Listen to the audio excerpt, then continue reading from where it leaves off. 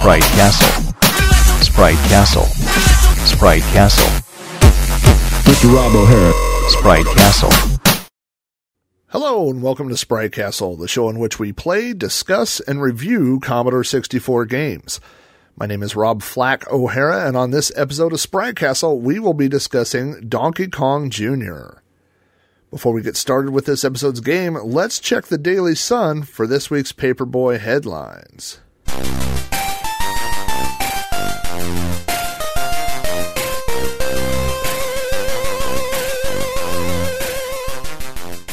I got some feedback about a previous show from Pack Billy. Pack Billy says, I know this comment comes a bit late, but I didn't hear the 4th and Inches episode until yesterday. I wanted to clarify that Accolade did, in fact, make an official team construction disc for the Commodore 64 version. I still have mine, and it still works. Apart from trying to recreate my favorite college teams, I also used it to create a team of all my friends from the neighborhood. So first of all, that's really cool to make football teams of all your friends, especially, the neighborhood kids, probably that you play street football with.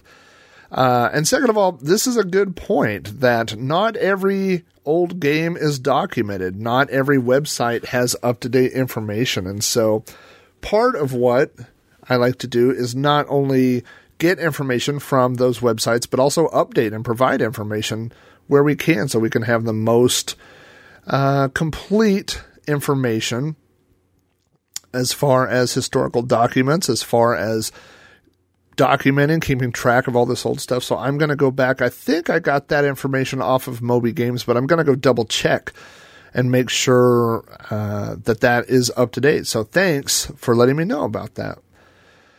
We're going to move on to the news because there is quite a bit of news on this episode. First of all, just some personal, I don't know that it's personal type news. For those of you who know or don't know, I run a web, a Facebook page called Vintage Video Game Ads. You can find that at facebook.com/Vintage Video Game Ads. And the goal of Vintage Video Game Ads is to post one ad every day for an old video game. I have laboriously, I guess is the right word, scanned in magazine ads, video game ads for arcade games, console games, computer games, lots and lots of Commodore 64 ads. And I post one a day. And I've had some people tell me that they don't really do Facebook, that they're more Twitter people. So there is a new Vintage Video Game Ad account on Twitter, and it is just video game ads because Vintage Video Game Ads wouldn't fit. But I think if you search either way, I put the full name as Vintage Video Game Ads. So either way, I'll put a link to that on Twitter. So if you want to subscribe to that on Twitter, and basically what you will get is every morning you will see one video game ad. So maybe a game you know about, maybe a game you don't know about. It might be a favorite. It might be a closet classic. You never know. Anyway, so Vintage Video Game Ads. I also just joined a new podcast. It may be a podcast you've heard of, and it's called the No Quarter Podcast. It was previously hosted by Carrington Vanston and Mike McGinnis, and I think Carrington retired. They did 125 episodes of No Quarter together, which is amazing. That is a really good run for a podcast, especially the fact that they're on a weekly schedule. So Carrington decided to step down from the show, and the guys contacted me and said that I might be a good fit. So I don't want to say I took over for Carrington because Carrington is a wonderful podcaster, and if you haven't checked out all his shows on monsterfeet.com, you should go there. He did a show similar in style to this one called 1 Megahertz, but it was for Apple II games and provided some Apple II information, and it was one of the reasons that got me to start this show. And he, of course, did No Quarter, and he does the Retro Computing Roundtable, and all his shows, I think all his retro shows or retro-themed shows are available on Throwback Network, but you could get them right from the source at monsterfeet, like 2feet.com. So go over there and check that out. So I'm really looking forward. We just did our first episode of No Quarter, and we have a new URL set up for the for the podcast. It's a new website, noquarterpodcast.com. and there's a new iTunes feed, RSS feed, whatever, however you want to subscribe to shows. So I'm looking forward to bringing what I can to that show and podcasting with Mike. And Mike is going to push that we have a score competition for each game that we play. We play arcade games once a week in Maine, and at the end of the show we compare scores. And Mike bested me on the first show on a game that I thought I did pretty good on, so I'm going to have to step my game up a little bit. But anyway, so if you're into arcade games, listening to podcasts, go check out noquarterpodcast.com. My friend Sean from Throwback Reviews has launched his own podcast about running. He is he likes to jog, he likes to run, and so it kind of makes sense that he would want to do a show about that. And his new show is called The Average Runner. You can find it over at theaveragerunnerpodcast.com. And his show, and by the way, I'm not a huge runner. Well, I don't run. I mean, even if somebody was chasing me, I might run for a few seconds, but I'm gonna give in pretty quickly. But I did listen to the first episode, and it's really good. I mean, it kind of inspires you. If you're like on the fence about wanting to get started exercising or running or jogging, I highly recommend going over and listening to that. And his show inspired the game that we're going to do next on Sprite Castle, which is track and field. So if you want to check out Sean's new show, go over to theaveragerunnerpodcast.com. Now let's get into some Commodore 64 related news. The first thing I wanted to talk about is Reset Magazine. If you're not reading Reset Magazine, it is absolutely fantastic. You can get print copies. There are a limited number of print copies that you can pay for to have shipped out, but you can read each episode for free on the internet. You can find them over at reset.cbm, like Commodore Business Machine, cbm8bit.com. And they just released issue number 6. And in this issue, they review all the new games that are coming out. They give you all kinds of tips and things about new pieces of Commodore hardware that are being released. They have interviews. They have all kinds of great information. So definitely go out and check out Reset 64 magazine. There have been a slew of new Commodore 64 games that have been released, including the one we're going to be talking about today. But some other ones that have been released are Bruce Lee 2, which had an interesting development path, I guess you would say. I'm sure a lot of people are familiar with the old 8-bit version of Bruce Lee from the 1980s. That inspired an updated Windows version of Bruce Lee not too long ago, a few years back. And then there was a sequel on PCs for Bruce Lee 2, and then that game has been converted back to 8-bit machines, including the Commodore 64. There's also been a version of Ultima 4 that was remastered. It has some really beautiful graphics that have been inserted into it. Not just the sprites and tiles, but splash screens and things like that. It just looks fantastic. So if you're a adventure RPG gamer, you're definitely going to want to go check out the new remastered version of Ultima 4. There's also a new version of Commando called Commando Arcade. It has new levels put in, it has updated graphics, updated sound, music. I'm just so excited about this stuff. It amazes me that Commodore games are still being made, either updated or brand new things from scratch or ports of stuff. It's just it's really an exciting time right now if you're a fan of the Commodore computer. So definitely, I will have links to all these games in the show notes. Originally, I never imagined that I would be covering new games on this podcast. My plan was to talk about the games that I loved growing up, but some of these games may work into, and of course I may do episodes like I may do a version of, or an episode of Bruce Lee, and then mention, Bruce Lee 2, or do Commando, and then talk about this new release, Commando Arcade. So I may try to work some of them in that way, but really good stuff, and just goes to show how passionate not just the programmers and that people were that love the Commodore 64, that things are still being made today. So really cool stuff there. One last thing I wanted to mention is there's a new version of the D64 editor, which you can find at d64editor.com. D64 are virtual disk images that can be used with, I guess, most any Commodore 64 emulator. But if you are trying to manage those disk images, you can use D64 Editor. You can move files around. You can add spacers in between files. Have you ever seen all the fancy things that people do in directories? This is one easy way to do that. So if you are dealing a lot with D64 images, you definitely want to go check out the D64editor.com. And now let's move on to this episode's King of the Castle. On the last episode, I played Druid, and the song that appeared at the end of Druid was Do You Believe in Magic? See how punny I am. And the King of the Castle for this episode, the first person to guess that song was Jeff, also known on Twitter as Scofflaw Style. Jeff is this episode's King of the Castle. I had 3 entries within an hour, and again, I thought it was interesting because one was through Jeff's winning response was through Twitter. Second place within half an hour of that was Pete Motionride, who came up with the correct response on Facebook. And I believe through email, I got a comment from Ferg from the Atari 2600 Game by Game podcast, which is another great show you should be listening to.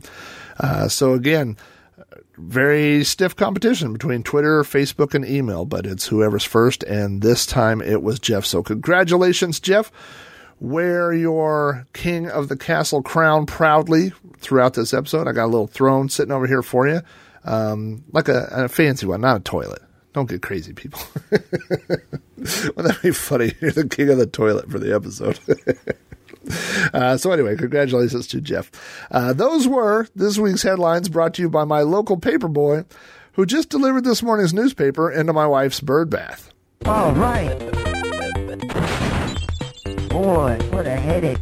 Now that we've covered this week's news, let's discuss this week's snack. Crack, crack, crack the egg into the bowl. Crack, crack, crack the egg into the bowl.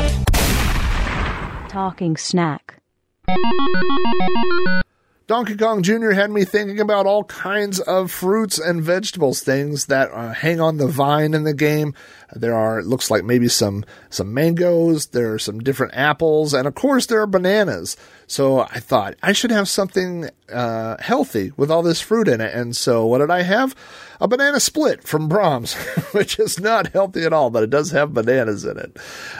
Brahms Dairy is located, their home headquarters are in Tuttle, Oklahoma, which is, about 5 or 10 miles from me.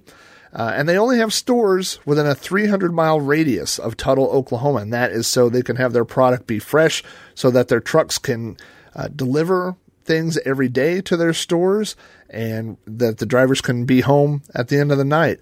According to Wikipedia, there are 280 Brahms stores in operation, with 128 of those in Oklahoma, 99 in Texas, 27 in Kansas, 13 in Arkansas, and 13 in Missouri. So if you live right here in the Midwest, then hopefully you have experienced the delicious ice cream from Brahms. I should get Brahms to sponsor this episode because you know what I would like? It's like a year's supply of banana splits gone. That would be so good. Brahms also makes hamburgers and french fries. It's like a fast food type of place, but their specialty is their dairy products, milk that comes right from the Brahms farm, and you get it. You know, it's like fresh from that day. The Brahms milk is like drinking vanilla ice cream. It is so amazingly good, and their ice cream is also fantastic. Anytime somebody visits from out of town, if you come here to visit and you come stay with the Flaxter, you're probably going to end up having some ice cream from Brahms. One thing I remember about Brahms, this has turned into the Brahms episode, but I do want to say that in the early 80s, this is 81, 82, around the time Donkey Kong Jr. came out, they got then beginning comedian, I guess, Jim Varney. You may know him as Ernest. We always called him the Hey Vern guy, but he was a spokesman for Brahms, and so he did a slew of Brahms commercials. I actually got to meet Jim Varney, he did a meet and greet at a local Brahms restaurant, and I think he signed a 8x10 for us, and we went and got some ice cream. And there are many Brahms Ernest commercials on YouTube, so here's a quick one. Hey, Vern, hurry up and fix that old TV set. Look what I brought us. Some of that delicious Brahms premium ice cream, Vern. Got your German chocolate, got your butter brickle, got your chocolate almond. Brahms. Just a thing, Vern, when you're waiting to see the big game. Just let your buddy Ernest have a look at this. There's your problem, Vern, right there. See that little bitty old wire there? Looks like it might have a Lord in it. My daddy used to work on that. Anyway, I always liked Jim Varney. The Ernest, boy, some of those movies got pretty bad when he went to prison and gosh, all those.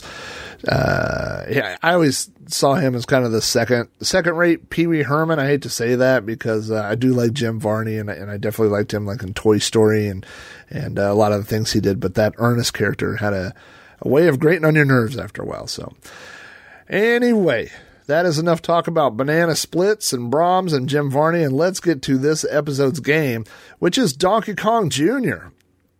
Donkey Kong Jr. was published for the Commodore 64 in 2014 by Mr. Sid. It is a game for 1 to 2 players that uses joystick controls. Now, there were 3 people that worked on this game or are credited for working on this game. The code and the porting was done by Mr. Sid, a.k.a. Andreas Varga. Music was done by Encore, also known as Mikkel Hastrup, and the graphics were done by STE86, Stephen Day. Now, when I saw those 2 names, Mr. Sid and STE86, I thought, I've heard of these guys before, and sure enough, they are the guys that worked on the port of Prince of Persia to the Commodore 64. Now, that port, first of all, that was an amazing... Gosh, just amazing programming to be able to take a game like Prince of Persia and get it to run on the Commodore 64. But it doesn't run on a stock Commodore 64. You have to have memory expanders or different things like that. So it's easy to play on emulation or on a real Commodore 64 if you have a memory expander. But it does take some tricks to get that thing to work. But their port of Donkey Kong Jr. runs on a stock Commodore 64. And I have to tell you, I don't want to jump ahead here, but this game is so amazing. It looks and sounds and plays so amazing. I have looked at graphics side by side of the Commodore 64, and they're in a lot of places. The backgrounds, I think it looks better than the arcade version, which I never thought I would say for a Commodore 64 game, but it's just some unbelievable bit of programming here. Now, the arcade version of Donkey Kong Jr. came out in 1982. This version is a port of the Atari 7800 version, and so it kind of has an interesting lineage. The original arcade version played on the or used a Z80 processor. It was ported to the NES, which of course has a 6502 processor. That version was ported to the Atari 7800, which apparently is very similar in structure to the Commodore 64. It has the same resolution, or it can do the same resolution, I should say, and has the same processor. So the game code for this version of Donkey Kong Jr. came from the Atari 7800 version. Now, the graphics and the music were all done from scratch. And man, does this game look and sound good. I mean, they just did a fantastic job. Now, I found out about this game because Mr. Sid posted about it on Lemon 64, announcing it, and there's a long thread on Lemon 64 discussing this game. So I sent Mr. Sid a list of questions about this game, and it's kind of funny because the day after I sent the questions to him was when the current issue of Reset 64 was released, which contains an interview with Mr. Sid and has answers to most of the questions I asked and a lot more. So this is kind of a short interview that I did, and there's a much longer interview with him in Reset 64. The first question I asked him is, of all the games that never made it to the Commodore 64, what inspired you, and then I put you guys, to port Donkey Kong Jr., and was it a favorite arcade game of yours? Mr. Sid said yes. It was one of the games that was in his own local arcade that he enjoyed the most. And I could relate to that. There are games that I definitely have strong feelings for, strong memories of, because I played them in the local arcade. So I understand that. My second question was, how long did it take from start to finish to port? Mr. Sid says approximately 200 hours of work spread over about 4 weeks. So that's 4 50-hour weeks of working on this. If that is not a labor of love, I don't know what is. He also says that doesn't include the time Steven spent on the graphics and Mikkel spent on the music and sound effects, which again are absolutely fantastic. My third question was, I said I'm not really sure how to word this question, but did you use video graphic tricks or techniques that weren't known about in the 80s, and why do the graphics in this release look so much better than many other arcade ports? Mr. Sid responds, no unusual tricks were used. It's just a matter of experienced artists and programmers and the luxury to take the time it takes to do it right.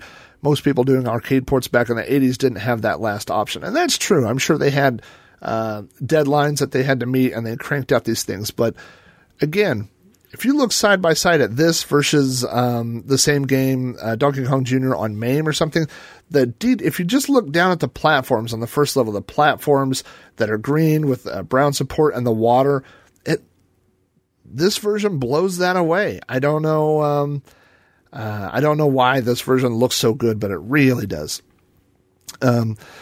My fourth question is about all the cracked versions of the game that have been released, and I asked him what his favorite version. I should explain that. There are groups, of course you know cracking groups from the 80s were the groups that would remove copy protection and release games so that people could illegally download them for free. Current cracking groups seem to be doing something different, although they still refer to themselves as cracking groups. This game wasn't released with any copy protection, but instead what they do is add trainers and high score savers and things like that. So if you go look on CSDB, the Commodore Scene database, where you can download this game, and I'll have links to that in the show notes, there are now like 7 or 8 releases for this game, which is kind of confusing because people don't know which one to download. So what's happened is all these different groups have gone in and added trainers and added documentation and high scores and things like that and released different versions. So that's what this question is about. Mr. Sid says he hasn't looked at all of them, but in general, they're a good thing if you like trainers. Personally, I preferred arcade-style games without trainers as they're all about memorization and skill. Trainers are good for story-based games where you might want to see all the levels. So that's true. And then my final question, which I got the answer I was kind of suspecting from other things I've read. I asked him what he plans on working on next, and Mr. Sid responded, I never talk about my plans, which is the same answer essentially that he gave in the Reset 64 interview. A couple other quotes that I found on Lemon64 about the game. He says that the graphics from this game were done from scratch to the highest standard by STE86 Steve Day, with hints taken from the arcade and NES versions, but tweaked to look best on the Commodore 64. And that's true. There are a lot of things in this game that look like the arcade, but they've been updated to look, taking advantage of things the Commodore can do. The music and sound effects have been painstakingly recreated for the SID by Encore Mikkel Hastrup and complement the game brilliantly. So that, like I said, these guys deserve just huge kudos. It's a really good version of the game. Also, someone had asked on the Lemon64 forums if this version contained any of the bugs that are present in the arcade version. And Mr. Sid says no. And one of the examples was, why does this version, why didn't it save high scores? And he says because the console versions never did, and that this is a direct port of the Atari 7800 version, which is a direct descendant of the NES version. And he said he assumes that the obvious arcade bugs had been fixed along the way, and then it's also possible that new ones were introduced. So anyway, like I said, I will have a link to the latest version of Reset 64 if you want to go read a longer interview that the magazine did with Mr. Sid.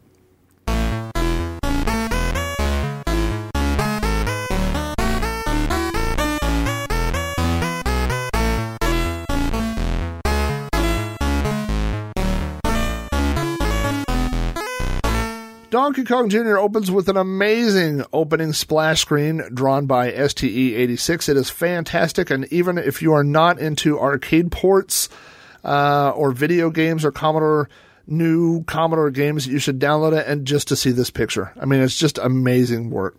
Some of the cracked versions add documentation, although I think it's pretty obvious what you're supposed to do in Donkey Kong Jr. After the splash screen, you will get the menu screen, which offers a choice of 1 to 2 players. There are 3 difficulty levels, which are standard, advanced, and expert. And by the way, if you're playing on expert, you are a masochist. This game is hard enough on standard mode. And then also you get the Donkey Kong Jr. logo with the music playing in the background. The game is controlled by a joystick. You can move Donkey Kong Jr. left and right with the joystick, and when you jump onto a vine or chains or anything that Donkey Kong Jr. can climb, you move up and down with the joystick moving up and down. Donkey Kong Jr. moves faster when he is holding on to 2 vines, and he moves down faster when he's only holding on to 1. So if you're going up and need to go faster, you want to hold on to 2. And of course, the fire button makes Donkey Kong Jr. jump. There are 4 levels in the game, and this game follows the international order, not the U.S. arcade order. We will talk a little bit about that in just a moment. The goal of each level is to save Donkey Kong, who has been captured by Mario, and so you do that by getting to the top of the level. The first 3 levels, you get to the top to reach a key, and the last level, you're going to have to push 6 keys up to free Donkey Kong. During this game, you will face multiple enemies, including Snapjaws, which are little robotic alligator-type creatures, Nitpickers, which are purple birds, and Sparks, which are electrical sparks. Now, all versions of the game, other than the U.S. arcade game, had a consistent level order of 1, 2, 3, 4. Now, if you're familiar with Donkey Kong, you may know this, that most other versions of Donkey Kong follow the levels 1, 2, 3, 4, but the U.S. version had a unique level which played level 1 and then 4 and then 1 and then 2 and then 4 and then 1 and 3 and 4 and then finally 1, 2, 3, 4. And so Donkey Kong Jr., the US arcade version, followed that same pattern. However, the home ports just play the levels in order 1, 2, 3, 4. And since this version is a port of the 7800 version, that's the same order that this uses. The first level is known as the Vine Stage. It is filled with vines that Donkey Kong Jr. climbs up and down. So again, when you're climbing the vines, if you're holding onto 2 vines, you go up faster. And if you are only holding onto 1, you go down faster. There's fruit located on or near the vines. And when you touch the fruit, you get points and it falls down. And if there happens to be a Snapjaw below you, it will kill the Snapjaw. The Snapjaws can go on the platforms and they can go up and down the vines. Now, the red Snapjaws will go up and down vines, and the blue ones just go all the way down and then drop off the bottom. And there are multiple ways to die on level 1. You can fall into the water in between the platforms down at the bottom. You can fall too far. If you drop too far, you will die. And then obviously touching any of the Snapjaws will also kill you. And I guess theoretically, if you ran out of time, you would also die. So lots of ways to die. Poor monkey. Level 2 is the springboard stage. You have to jump across a spring. Well, you start off by jumping off a spring, and you can either try to land on a moving platform or just go across platforms on the bottom. You hang from some little rope kind of things that move up and down, climb some chains. This level has Nitpickers. Those are the purple birds that fly around, and they also drop eggs. Now, the birds fly in a repeatable pattern, so it's pretty easy to see where they're going to go. So you just have to move Donkey Kong Jr. out of that pattern. Again, the goal of this level is to reach the key up at the top to free Donkey Kong temporarily.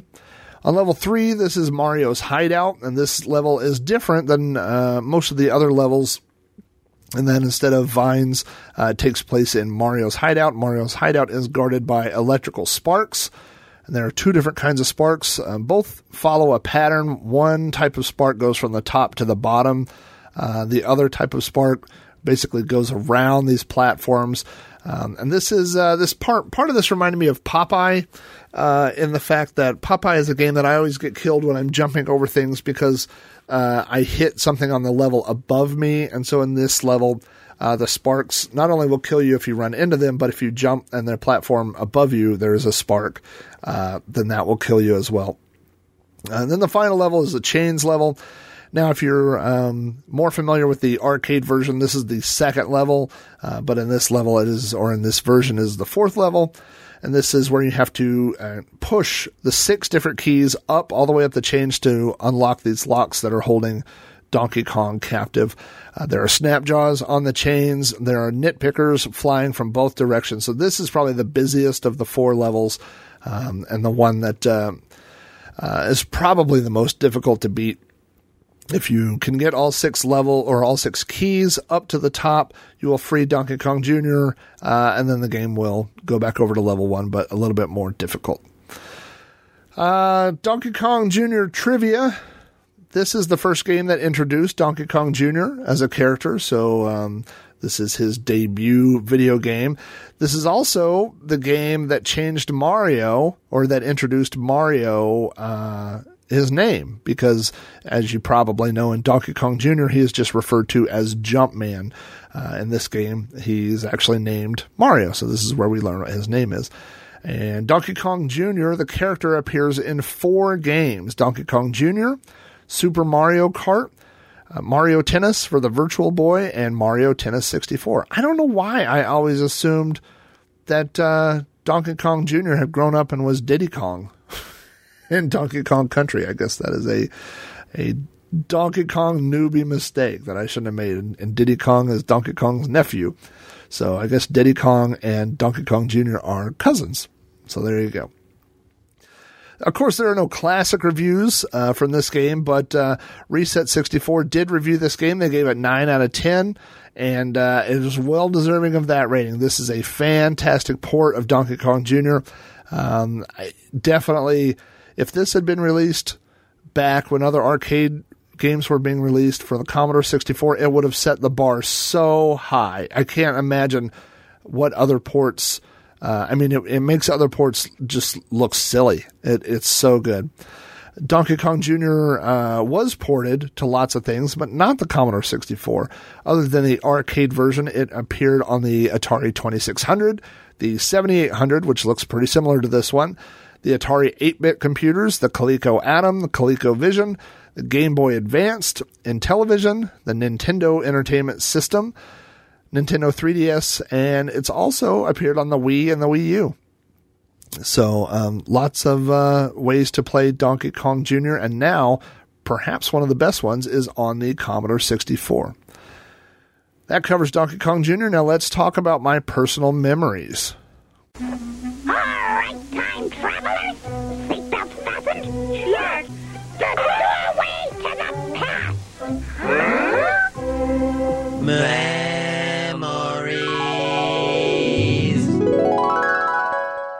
So when I was a kid, my sister was an expert at Tetris. I have mentioned her Tetris skills before. I would put her, at the time, I would have put her up against anybody. I would have bet money on her in a Tetris tournament. Something about, I don't know if it was the way her mind worked or just what it was, but she was really good at Tetris. And so my dad looked into buying an arcade game of Tetris and couldn't find one, but he found a clone, I guess you would say, of Tetris called, it's either pronounced Bloxeed or Bloxed. It's Bloxeed. We always said Bloxeed, but I think it's Bloxed. From Sega, which is a Tetris clone, has some different features. And so we grew up playing that, and it was the one arcade game we had in our house when I was a kid. And the reason I mention this is because it was obviously a conversion, and the cabinet it was in was a Donkey Kong Jr. cabinet. So later, when I got into collecting arcade games and buying arcade games, my dad said, that old Sega Bloxed game is just sitting out in the garage and nobody's using it if you want it. And so I went over and I got it. And that was, I knew more about arcade games at the time. And so then when I looked at the cabinet and looked at the back and found the plaque, the Nintendo plaque and the serial number and all that, and found that it was an orange Nintendo cabinet. So it was a pretty good giveaway as to what it originally was, but it was originally a Donkey Kong Jr. cabinet. And so, I did eventually make that cabinet, into a MAME cabinet, which a lot of people thought was blasphemy that I would take a Donkey Kong Jr. cabinet and make it a MAME cabinet. But what happened was the Bloxed PCB was a suicide board. It had a suicide battery, so the board eventually died and the monitor died. And so there wasn't much in it, and there was nothing in it inside that was original. So I pulled that stuff out, and so I didn't mess with the cabinet itself. I just put a main machine inside there and a working monitor. But a lot of times I would either, if I were firing everything up, I would either load up Donkey Kong Jr. on it so it would look like a real Donkey Kong Jr. cabinet, or sometimes Excite Bike. And I think there were a lot of Excite Bike. I don't know what color cabinet Excite Bike really was, but I remember seeing in our arcade there was one that was in an orange cabinet like that. So also the movie theater in my hometown had Donkey Kong Jr. I remember going to the movies, my parents dropping me off, and then playing Donkey Kong Jr. as I was waiting for them to come pick me up after the movie started. I also remember Donkey Kong Jr. on the Saturday morning Supercade, the Saturday morning cartoons back in the early 80s where they had video games. Of course, they had Pitfall and Donkey Kong and Space Ace and all those, Dragon's Lair. But I definitely remember Donkey Kong Jr. In the cartoon, he was voiced by Frank Welker, who is one of the most prolific voice actors of our time. He started as Fred from Scooby-Doo in 1969 and has done hundreds and hundreds of cartoon characters in the Donkey Kong Jr. show.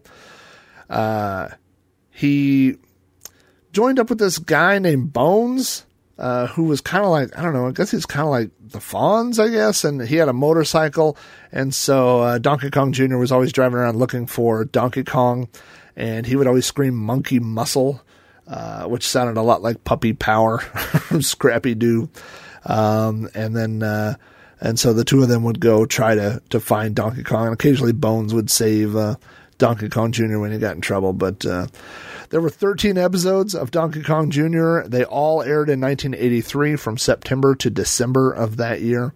And there are a couple of them on YouTube if you want to check it out. It is not as great of a show as I thought it was when I was 10 years old. But if you want to watch Donkey Kong Jr. the cartoon instead of play the game, then you could go do that.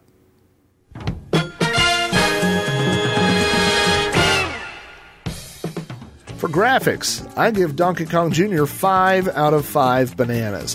This game looks absolutely amazing. For music, I also give it 5 out of 5. They have taken the original theme and the original music and sound effects and updated those to take advantage of the Commodore 64 SID chip. And this game, the music and the sound effects are both absolutely fantastic. On the gameplay, I give it 4 out of 5. I think it is... I'm sure that it is consistent with the Atari 7800 version. There are a few times where it's hard to do things, like you have to be lined up just right to make some jumps or get on the vines, but I think I'm not flaws that. I think it just makes it more challenging and makes you want to play it more. Overall summary for this game, I give this game 5 out of 5 bananas. This is a must-have, must-play for anybody who owns a Commodore 64 and likes arcade ports.